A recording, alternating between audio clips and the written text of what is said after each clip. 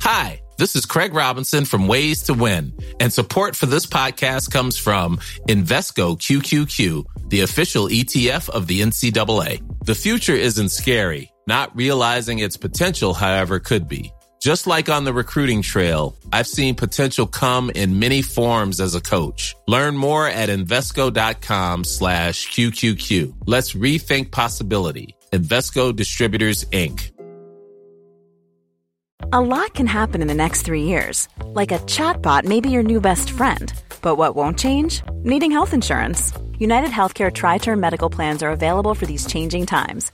Underwritten by Golden Rule Insurance Company, they offer budget-friendly, flexible coverage for people who are in between jobs or missed open enrollment. The plans last nearly 3 years in some states, with access to a nationwide network of doctors and hospitals. So for whatever tomorrow brings, United Healthcare Tri-Term Medical Plans may be for you. Learn more at uh1.com. Jewelry isn't a gift you give just once. It's a way to remind your loved one of a beautiful moment every time they see it. Blue Nile can help you find the gift that says how you feel and says it beautifully, with expert guidance and a wide assortment of jewelry of the highest quality at the best price. Go to BlueNile.com and experience the convenience of shopping Blue Nile, the original online jeweler since 1999. That's BlueNile.com to find the perfect jewelry gift for any occasion. BlueNile.com. This podcast is proudly brought to you by Monday Distillery. Monday Distillery is a new age beverage company revolutionising the way we look at having a night out with friends. They make sophisticated, non-alcoholic beverages that are sugar-free and full of social graces. Now you can enjoy a good time, love what you drink, and love yourself the next day too. Stay high in spirits, keep a clear mind. Cheers to Monday. Are you sick of feeling controlled by alcohol? Do you want to drink less? Do you wake up on a Sunday morning feeling really anxious and full of regret? I'm Danny Carr, and welcome to my podcast, How I Quit Alcohol. Hi, and welcome back to How I Quit Alcohol. Today I'm joined by Tracy Cochran. Hey, Trace, how are you going? Very well, Danny. Thank you. How are you? I'm good. So Tracy was one of the participants in my 3-month challenge that started in January this year and has just done so well that I'm just wanted to, for you to come on and share your story. Yeah, so thank you for coming on. As I always ask everyone, when did it start for you? When did you start drinking? I was probably like most people. I would say 14, 15 would have been my first dabble, I guess, experimenting with alcohol. And it really didn't take hold because I had my journey with anorexia in between that. So, of course, alcohol was very fattening. So I avoided it, but it really was, and I was only just working it out when I've been on this whole lovely journey, but was when I split with the kid's dad. So in my mid-20s, and I had that every second weekend to myself. And being a person that didn't like being alone, to go out and to be with people and feel a part of it, of course I drank, and then it took off from there really, very quickly. That's interesting. Sorry, just going back, because the anorexia thing, which I only learned about, that you had that, you were anorexic, I only learned about that recently when you came to visit. And that's a massive journey in itself. It certainly was. So that for me began, if I go back and where the history of anorexia, I suppose, but again, I've only sort of, it's all resonated and come together over the last, with this journey, in that I was a kid that, I guess it wasn't a mum. I know my mum loved me deeply, but she was almost a single parent pretty much until my dad left anyway. And so she had to work, and she had 3 jobs at one time. And I think with all the fights and arguments that were when I was little, I became very needy and attention seeking. So to go back, for example, probably 9, to wake up to mum and dad full on fighting. And the only way that I knew how to stop them was to make out I was sick. And so that would stop them. So one would come to me, but I think sort of kind of that attention, needing to feel safe, needing the whole, every child does need to feel safe and loved, I guess. And so I think the doctors back then said it was behind that attention for the love of my father, because he just wasn't a very present dad. He drank every night. He was at the pub every night. And so although it didn't hit him until probably, it was 5 years after he left, or 4 years after he left, I'd started hairdressing, and I was in that whole people looking good. It was way out of my comfort zone because I wasn't overly confident. So you can imagine these artistic hairdressers of the 80s and, and me trying to be noticed. And then all of a sudden, within 6 months, I'd gone from probably 62 kilos to 38 kilos and hospitalised for 6 months. So, God. Yeah, and that kind of went on and off up until I was 21, and I met the kid's dad, and my weight rose to back to 61 kilos, and I had the 2 kids and never looked back as far as that went until we broke up. And then the alcohol started. Yeah. Wow. Yeah, right. So when you started to drink around at that stage, did it feel, what was alcohol doing for you then? I mean, you said you didn't want to be on your own. So was it? It helped me fit in. I wasn't an overly confident out there person. And I guess I learned again from a very young age, which I've spoken to you about, that how my body was a good way to get attention. That was something that was brought upon me as a 10-year-old. And that obviously also contributed to my anorexia and all the rest of it. But for me, was that in sexual abuse? Yes. Yeah.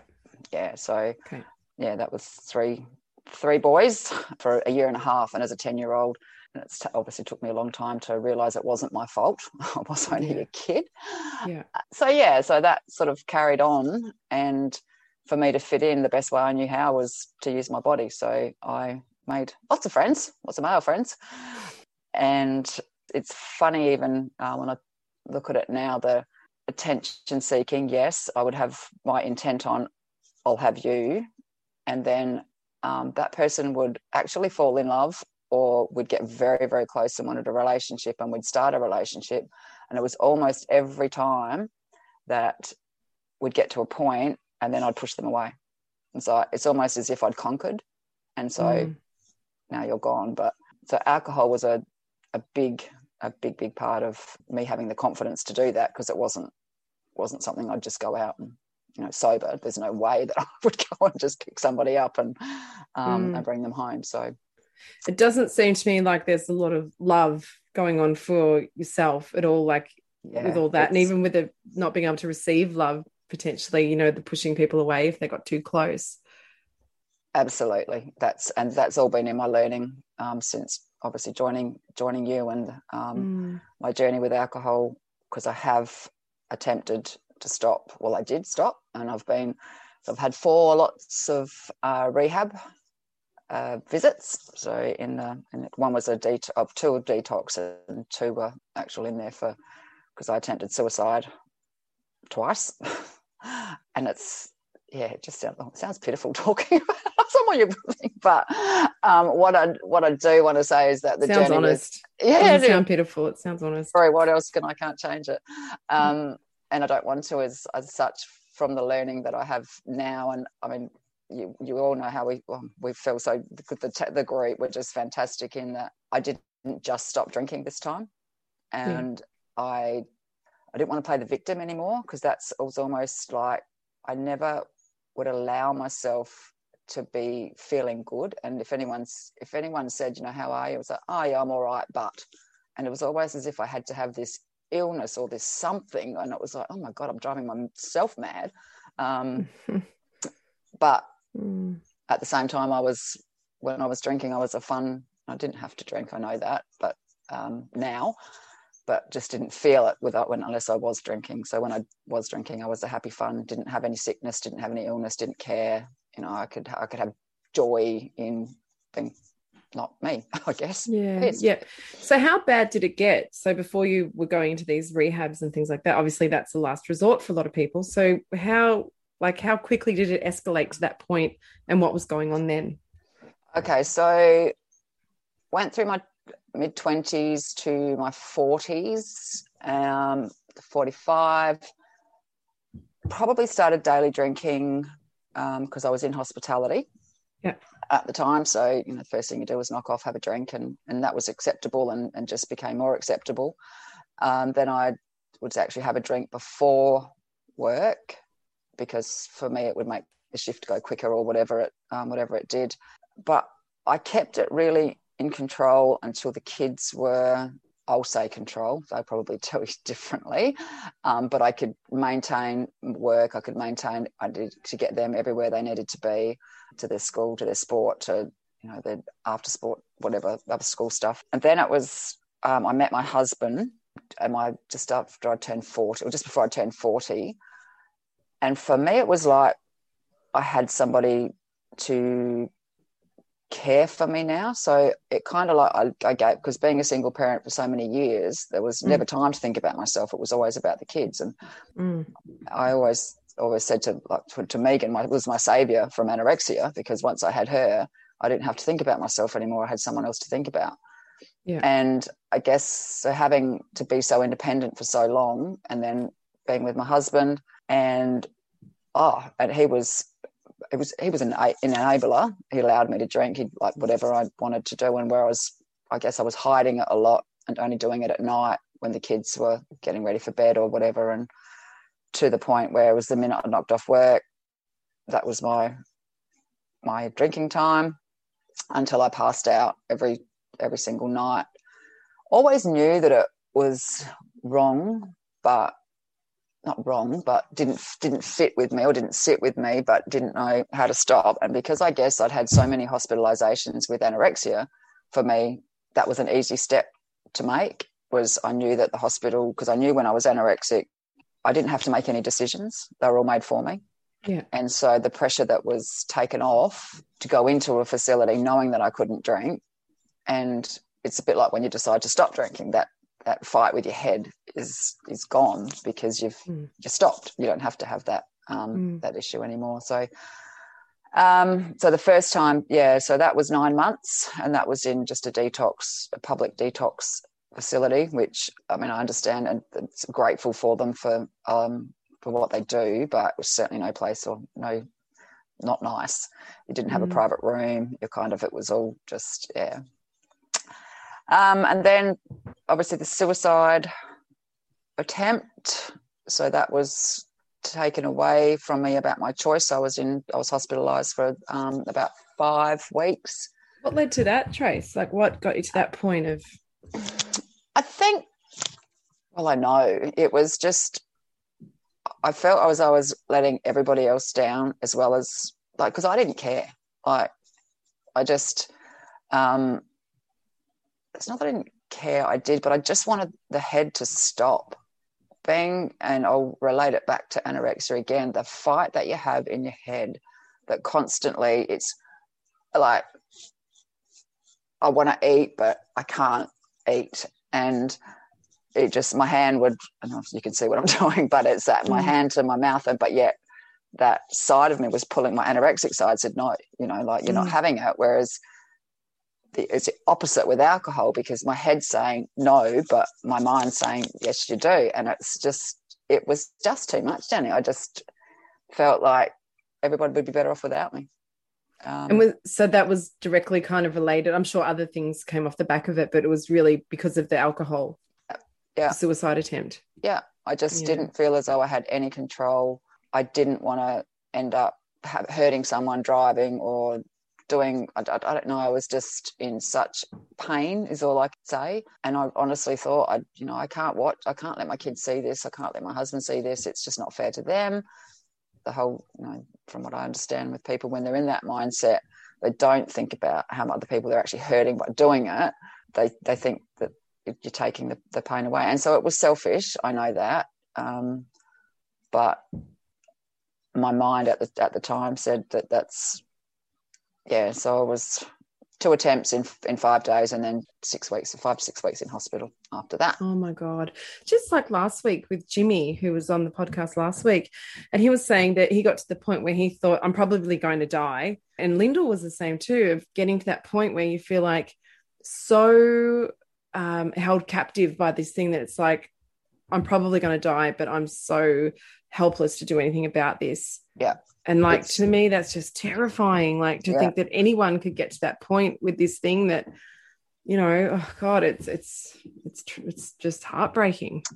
I think when I was seeing a psychiatrist and he said, you know, like, how do you feel about stopping? And I said, I can't. I'm petrified to stop. There's no way that I could do it. Like the thought of stopping was just like, how would I just didn't think I would cope. But so that I lasted 2 years after that, stopped drinking for 2 years, which was really good. And then the wine witch, the bloody sneaky bitch, we call her, don't we, Danny? The sneaky bitch. Yeah, she came knocking on my door, 2 years sober. And we were in Bali at the time, and thought, can I have one? You know, I've got 2 years. I know how this story, you know, like I've got it under control now. And 9 months later, back in hospital again for detox, and lasted 3 days that time when that was it.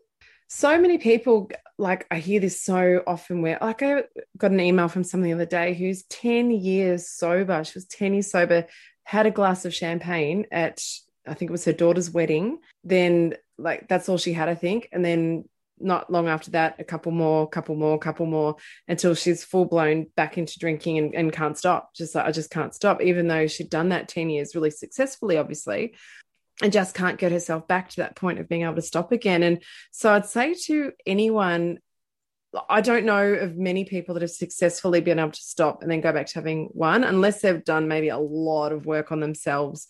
A couple of, like Brad, the yoga teacher who was on a while ago, he's been able to do that, but very occasionally, and he really just doesn't even want to. Like, it's not something that he's really looking for anymore. So I think once the healing's done, like there's a lot of healing, maybe I certainly wouldn't go there because I'm just too petrified that I'd go back, and I'm not ashamed to admit that. But I really feel that if someone's thinking, oh, I'll just have one, really weigh it up, because is it worth it? Is it worth what the hell? Like one drink to, you know, and it's just so many people get tricked into that. It's incredible. Absolutely. So tell me, so you had a drink in Bali, and then what? Like, so you thought you'd have just one, and then obviously did that like straight back into full on drinking, or? Wasn't it? It was a slow but definitely process, I suppose. Well, because we had the trip in Bali, and honestly, the first glass I didn't actually even really enjoy, and I went, this is excellent, because I'm not actually really enjoying it, so I could have one. And didn't your girlfriend who was there say to you, don't do it? This was one of my very close friends. I'd said this was the follow-on from this trip. So Bali was a week, and then we were home for 3 weeks, and then we'd had this magnificent holiday in Africa for 5 weeks planned. And the first night when we were in Africa, I was still everyone saw me have one, but I know that I had 2 or 3, so I was hiding already. And you know, when my friend saw me, and I said, don't worry, it's fine. I'm only having one. I'll be fine. And she said, just be careful. She goes, all right, but I'm telling you. So yeah, pretty much when we got back, that would have been the November. And so for 11 months, 12 months. Yeah. Because I think it was November the following year last year that I contacted you, or December, whenever it was. So, and that was ugly. I'm going to say ugly when I look back at it now, it was, but I guess if anybody else saw me, and I mean, everyone knows that I was a drinker, but I don't think anybody knows to what extreme, other than the kids probably, and the forgetting, the whole repeating yourself, because you told me that last night, Mum. Oh yeah, that's right. Okay. But it was just taking control, and I was taking more risks. Yeah, it was just that driving back from work that day that I heard the podcast with Amanda. Yeah, which funny, isn't that funny? Consequent, like you didn't realize this at the time. No, not at all. It was only until you were here visiting, and Amanda was visiting at the same time. You realized that you went to school together. Yeah. Isn't that funny? Yeah, and it's, so the journey I could see in that 12 months, I was just drinking more and more. I knew that it would go down that dark. I was getting down that dark hole again, where the care factor for my life was becoming zilch again, and I just thought, no, I just, hospital wasn't working, obviously. The medication that I was on wasn't working. It was obviously meant to be, because along with joining the group, I met Wayne Dyer, and how could you not force it down everyone's throat? and Louise Hay, and all of those people resonated with me, and I'm just so fortunate that I have found that part of me, that there self-love. Yeah, it is, and I've I'm doing the reparenting my inner child, and telling her that she is loved and was loved and will always be loved, and I'll protect her and stuff. So yeah, it's so beautiful. It is now. But yeah, I guess, and I really resonated with Jimmy's the podcast you did with Jimmy, in that the fact that just the no emotion that you feel. And even now it's starting to come forward. Like when we were in the group, I really found that everyone was crying, how everyone was releasing emotion, and I still didn't. And I'm going, and even when I tell this story, because when I told a psychiatrist when I was doing and she said, Tracy, you tell that story as if you're reading someone else's. It's just straight from a book. Well, actually, you'd have more compassion for somebody else's story than you do your own. And it's true. Like it's like, I guess because I've lived with it for so long, it just comes out. Like, and I guess as a safety resourceful thing, you learn to block your emotions, because it's much easier to ignore them and to block them out with alcohol or whatever means it is that you use for survival. It's easier to do that sometimes than to feel the emotions, because it's so hard, or it's so hurtful, or it makes sense to me that's why you'd push them down. You do, yeah. And that's why drinking was great, because I was having fun, I could be whoever I wanted, and like I'd be, in the beginning it was great, and it was, for a long time it was my best friend. I think it does serve a purpose at first. I say this all the time. It does serve a purpose in the beginning, and it's not until it becomes dysfunctional that it's a really problem, and then it's time to address it. And unfortunately, for so many people, they don't even get to that point. They do go too far down the rabbit hole. And it's so funny that the day, because you'd emailed me and said, you told me a bit of your story, and I thought, no, this lady's too far gone. Like, I can't help her. And you really wanted to join the group, and I was like, oh, okay, you better call me. And then we had that phone call. I was at my mum and dad's, and we spoke for quite a while on the phone. And even then I thought, I think I would say to you, I don't know, like, I don't know. Like, and then we just went, no, let's give it a go. And to look at you now. Really sorry. No, that's fine. I'll just cut it out. Where was it going? I'll just cut back a bit. And so when we had that phone conversation, when I was at my mum and dad's place, and you called and we talked through, and I still thought, I don't know, or don't know if I can really help you or not because of how far gone you were. But then when we said, let's just give it a go and see how it goes. And you've just been just such an inspiration to the whole group and your whole journey. And you just, for everything. And this is one thing I'd say to anyone that's joining, like my next challenge, or any in the future, or anyone going into sobriety, even if it's not through one of my challenges, even if you're doing it on your own, you've got to go at it full, like really go for it. If you're going to do it, go for it. You can't go half-assed. And that's one thing you didn't do. Like, you did all the daily practices, you did everything. And I think that's what makes the difference, because you work bloody damn hard to get to where you are. Yeah. And it's the learning. Obviously I was desperate. And I think we even talked about it. It's, the pills and stuff. It wasn't the pills for the depression and the anxiety that I needed to take. I needed to swallow my own pill. And that was myself. And my subconscious, like, I've named her Genevieve. She's got a lot to bloody answer for, that Genevieve.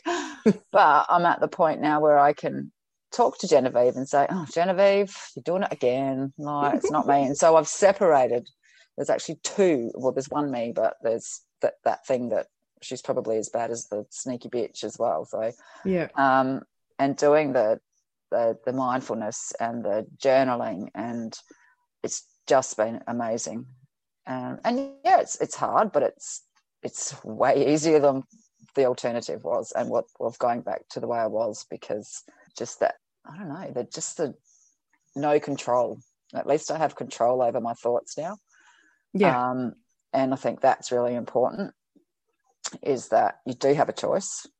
You've just got to put that in your subconscious, and trying to live consciously. And I do something different every month. So I started with a glass of water, and I think it was one of Louise Hayes's, or it might have been, it was somebody, one of the books. There was a girl that was so disabled that she couldn't do anything but, and she was really down on herself, but she could manage this glass of water, and that was her beginning. It was just one glass of water every day. Like in the morning, just before I meditate, I make sure I have a glass of water, and I look at the water and I taste the water, and and be really mindful with the water. But I do believe the gratitude list, that's where it started with journaling with you. It's just writing down what you're actually grateful for. And the I ams definitely are helping as well. And like, if you look at my journal when I first started, there's like 20 words on a page. Now but it's so good because it empties out all that stuff before you meditate.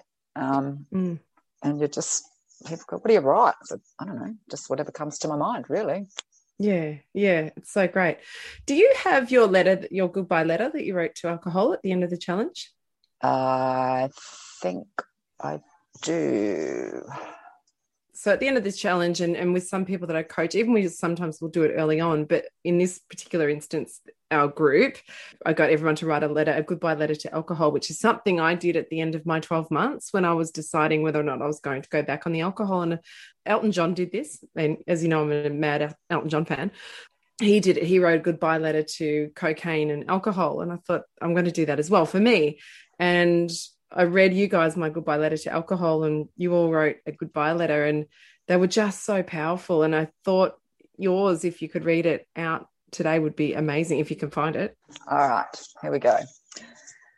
Dear alcohol, without apologies or regret, I write to you to say goodbye and release you from my life forever. I know we have been together for many years, and for most of them, I adored you, idolized you even. I would do anything to be with you. You lit up my every day and made my life so much better for me in my own mind. We laughed together, cried together, had fun together, and caused quite a bit of trouble together. I defended you in every circumstance when others blamed you for changing me. You were my friend, my well-being, my everything. I truly loved you. I thought we would be together forever, and I would be grateful for the way you allowed me to be. You gave me confidence and let me forget for a time.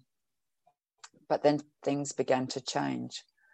I needed more of you to get the same peace. Even though you were there, you weren't giving me what you used to. I felt lonely and afraid. The anxiety and fear you helped me with in the past was coming back tenfold and just wouldn't go away. I tried to leave you a couple of times, but I could never stay away for very long. I felt so powerless against you. I loved you when I was with you, but the next day I remembered what we did, what you made me do, and I felt guilty, depressed, and hated myself and you. You kept me small and needy. You infuriated my children and took away my conscious presence in their lives so many times. I could never...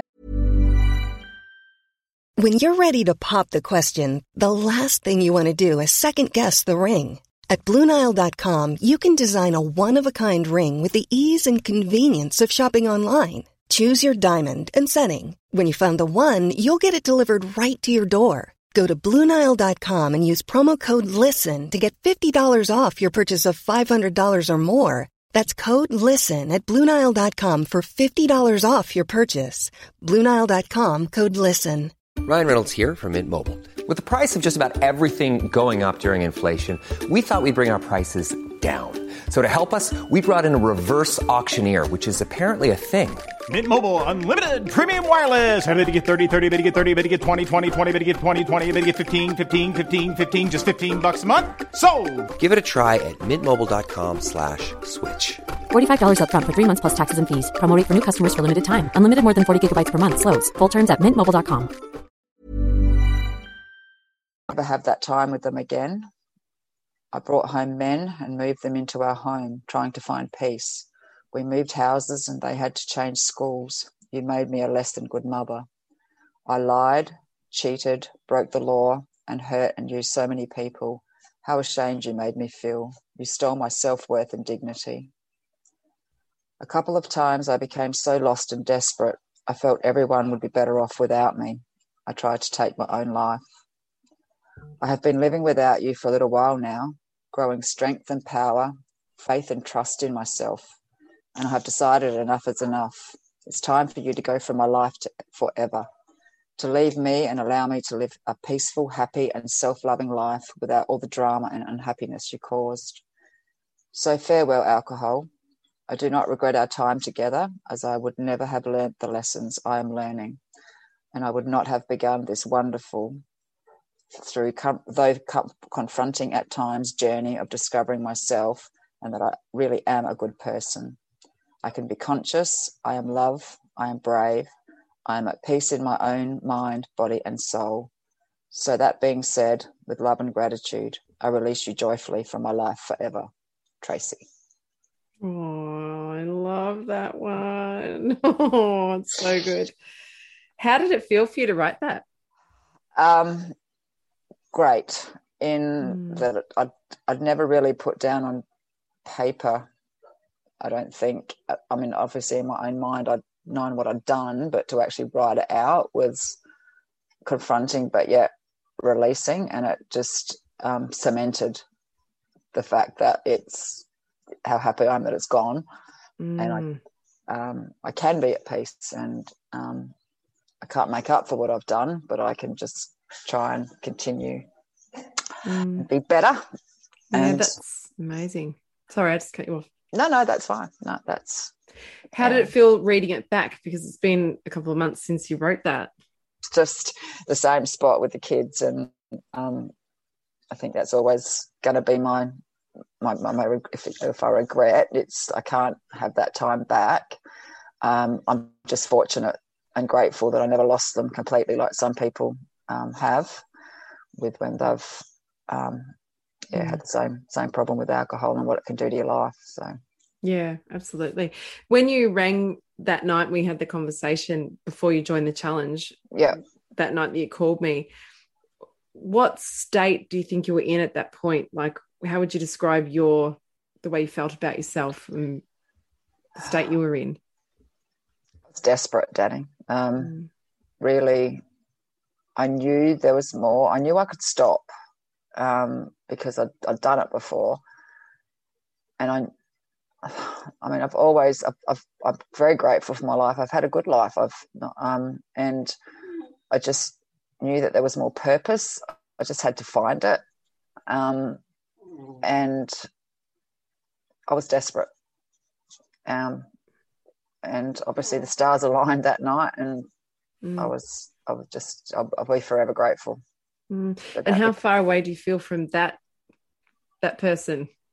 Like now today, how far away do you feel from that date when I wrote? Oh gosh, that's Genevieve, love. That's Genevieve.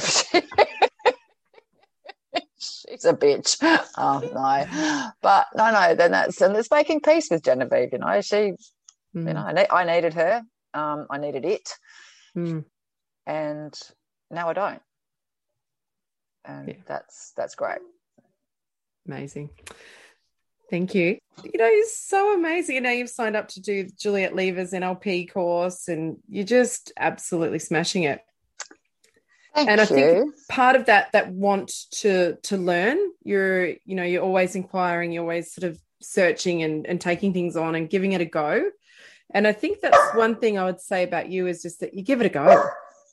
Yeah, and I think it's important for me. It was that I had to replace that so I didn't get bored. And the difference was with this time compared to last time was the other times I just stopped drinking. That's all I did. I didn't do anything. So I didn't feel fulfilled. I just stopped drinking. Like that was it. And I mean, I didn't know what I was going to find. I didn't know whether I was going to like yoga. Like I always thought yoga was for people that were too lazy to exercise.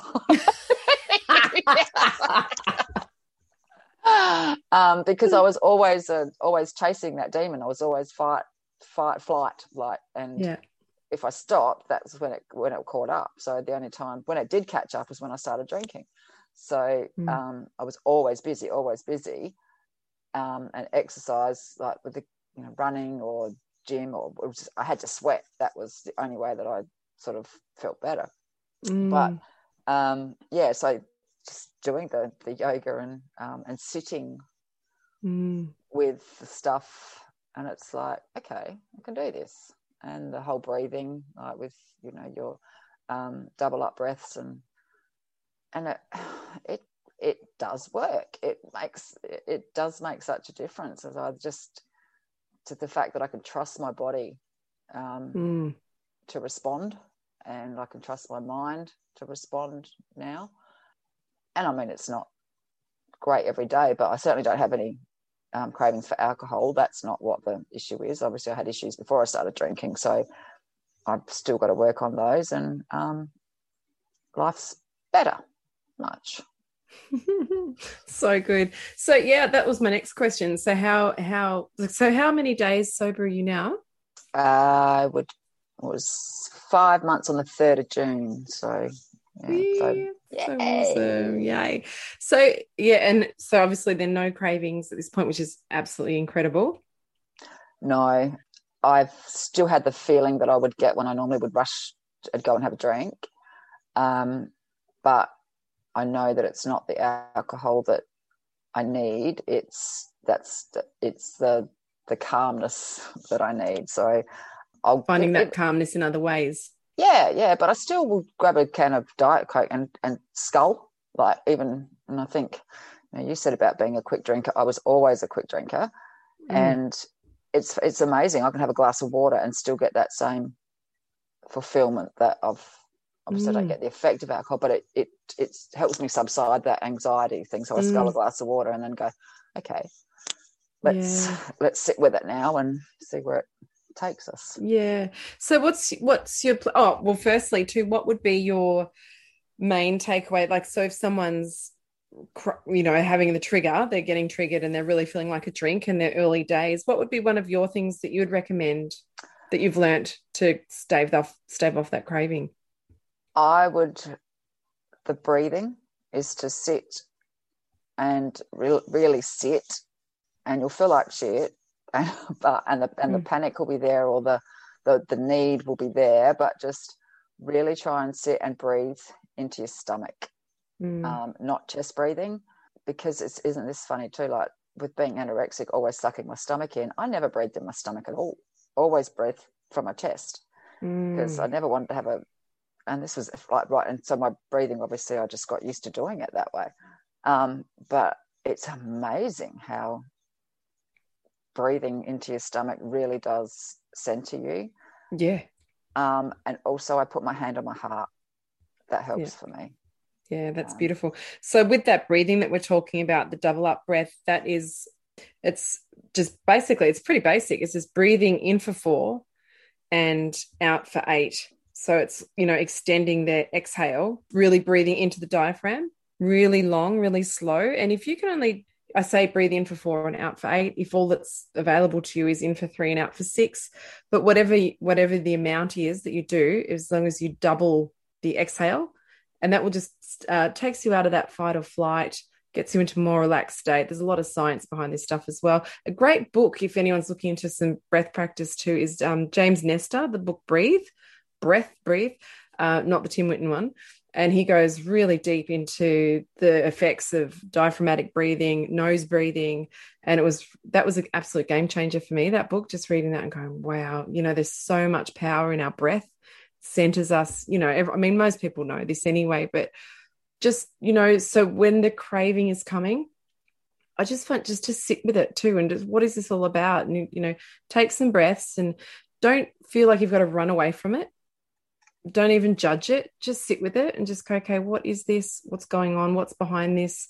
Why am I feeling so triggered right now? And just, if you can write it out. And then if you do have to get up and distract yourself, do that. But I'd say first and foremost, just trying to sit with it, just trying to acknowledge it.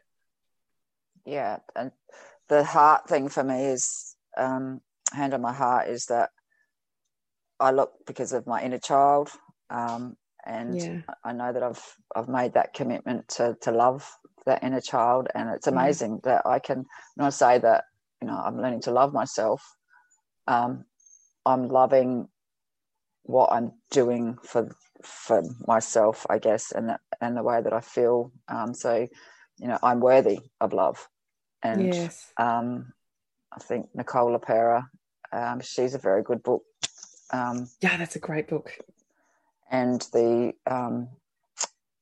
Doing the Work, that book's called, isn't it? Yeah, Doing the Work. That's a fantastic one.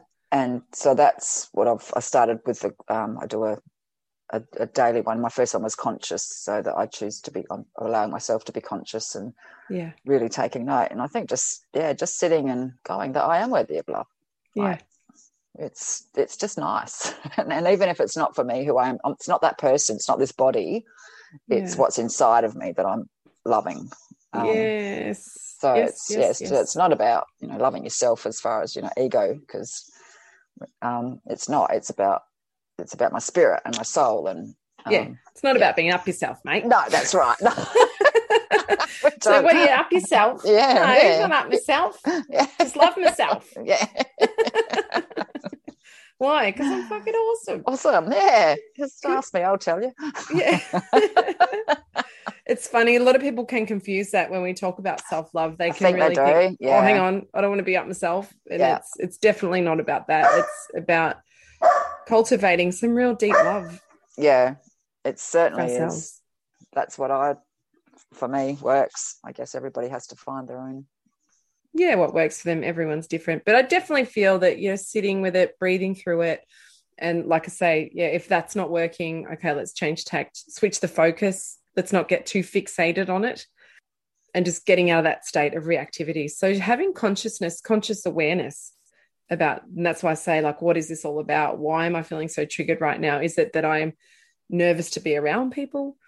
Is it that I'm lonely and I'm feeling a void there? And well, where does that loneliness come from? Why am I so afraid of sitting with myself? There's a lot of inquiry that we can just ask ourselves, just ask questions.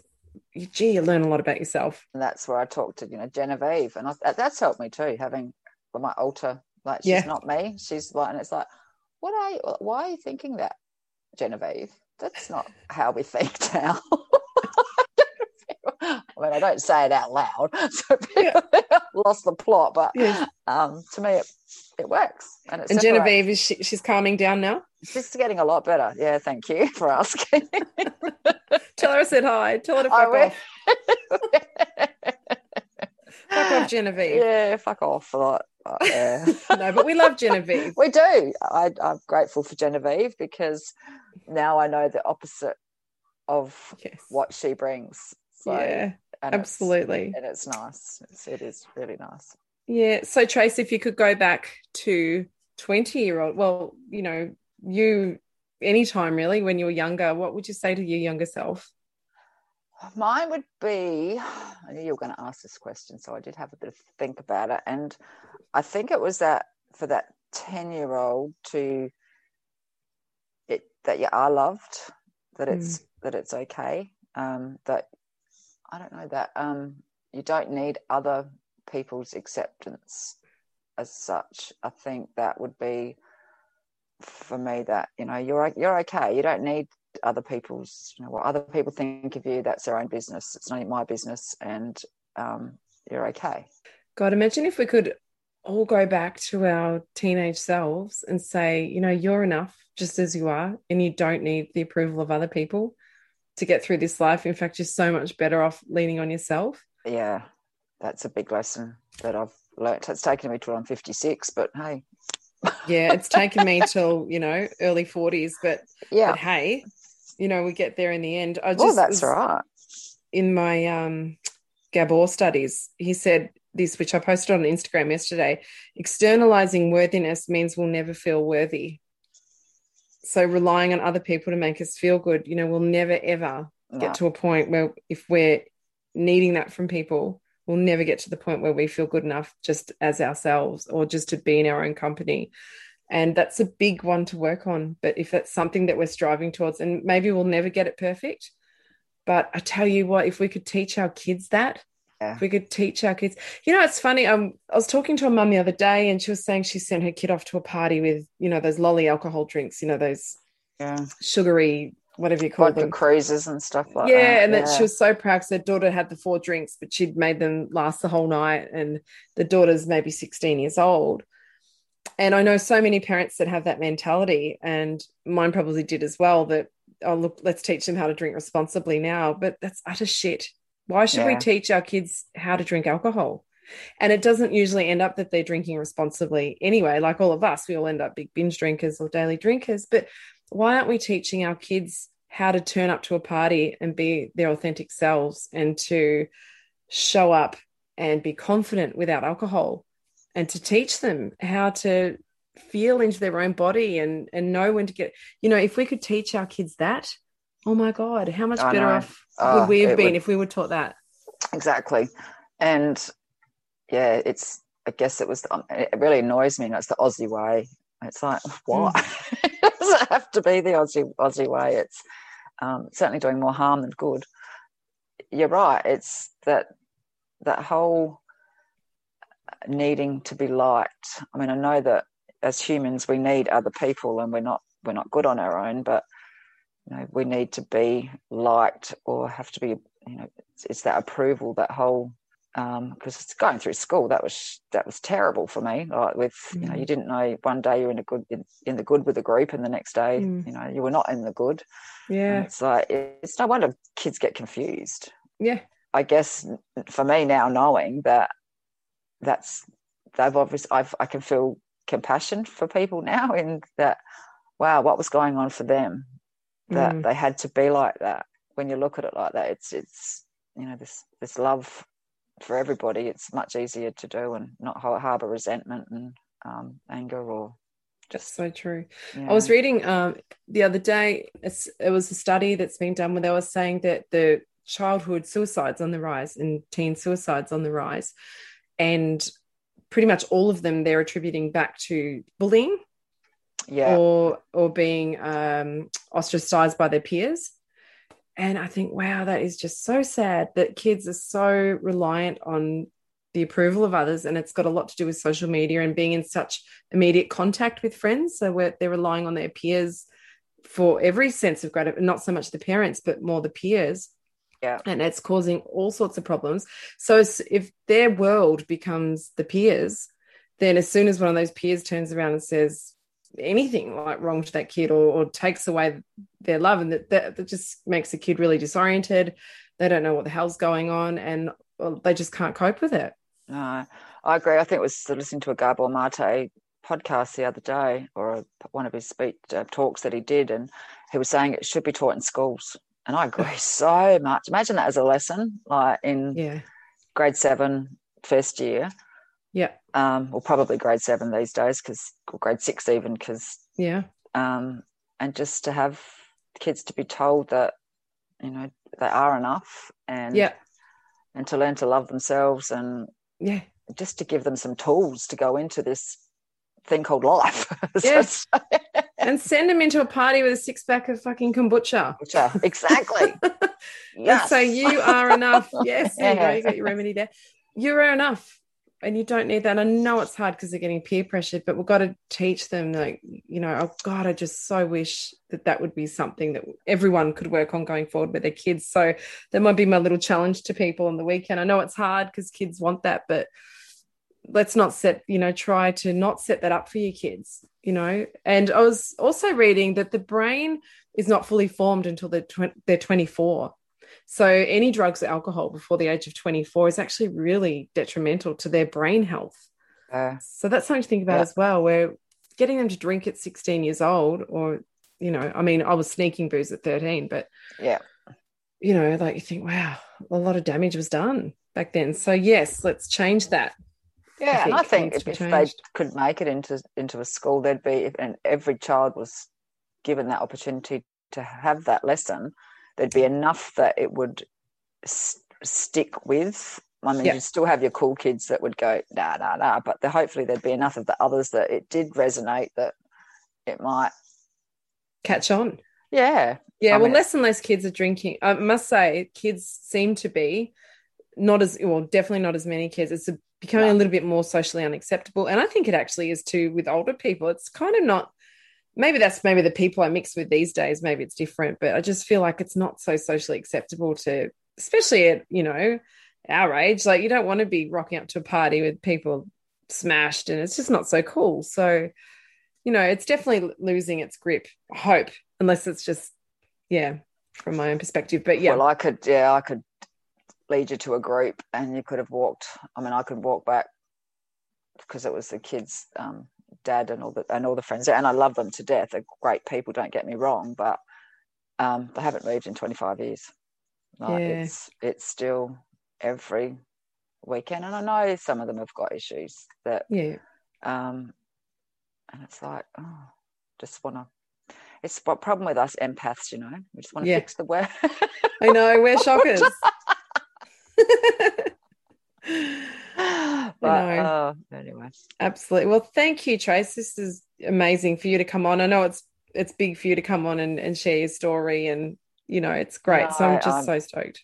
As I said, I just if my story could get one person to just get sober curious, and learn to love themselves a little bit more and find the peace. I think that's what. As I said, it's hard work at times, but everything's hard work. It's hard work getting bloody over a hangover too. It's so true. It's so true. Like the moments now, and I didn't say it on there, but like my medication, I've gone from 60 milligrams a day to 20 milligrams of antidepressant a day. Wow. And that's a month. Tomorrow I've been on 20, and so I'm going to go to 10 milligrams. And how's that feeling for you? Still feel good? Yeah, I can certainly feel the anxiety and stuff coming, but I've got the tools now, Dad. Like I'm happy to sit with it. My body's meant to be anxious at times. It's never known any other way from a very young age. And I just think with the medication, am I blocking? Because I want this emotion to come through. I want to cry. Really want to cry for my 10-year-old self. I want really to do, not to feel sorry for myself, I just want some emotion back. I think that's and you guys are all saying that about your sober sex. It's non-existent for me. Oh, bugger. I just cannot, without being drunk, just cannot still. And I know I need to get that sorted, my poor husband. But anyway. Sounds like there's more work to be done. Yeah. I mean, it's only early days. It's only 5 months. Got to go the rest of my life. Yeah. Oh, mate, you'll be going for it like rabbits in no time, I'm sure, with the way you work on yourself. That's it. So that's the plan. Amazing, Trace. Thank you so much. No and I'll worries. just say to anyone, the next challenge starts on the 1st of July. So if anyone's keen, there's not a whole lot of spots left. I think there might be 9 spots left now, or 8 because someone signed up before. So jump on or send me an email if anyone's curious about that or wants to know more about it. Highly recommend it. Thanks for the plug, mate. No worries. Thank you, Trace. You're an absolute legend. Okay, no problem at all. Thanks, Danny. See ya. See ya.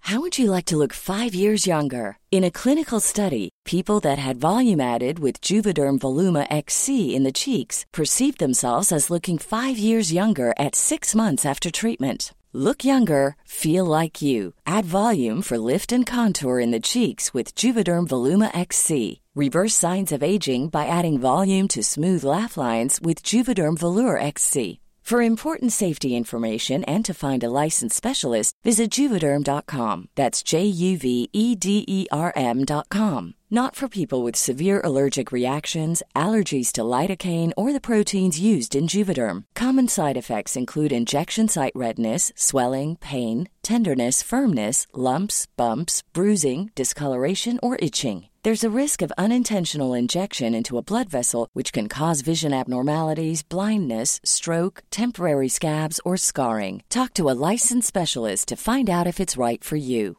Hey, it's Paige DeSorbo from Giggly Squad. High quality fashion without the price tag. Say hello to Quince. I'm snagging high-end essentials like cozy cashmere sweaters, sleek leather jackets, fine jewelry, and so much more. With Quince being 50 to 80% less than similar brands. And they partner with factories that prioritize safe, ethical, and responsible manufacturing. I love that. Luxury quality within reach. Go to quince.com/style to get free shipping and 365-day returns on your next order. Quince.com/style. Imagine the softest sheets you've ever felt. Now imagine them getting even softer over time. That's what you'll feel with Boll & Branch's organic cotton sheets. In a recent customer survey, 96% replied that Boll & Branch sheets get softer with every wash. Start getting your best night's sleep in these sheets that get softer and softer for years to come. Try their sheets with a 30-night guarantee. Plus, get 15% off your first order at bollandbranch.com. Code BUTTERY. Exclusions apply. See site for details.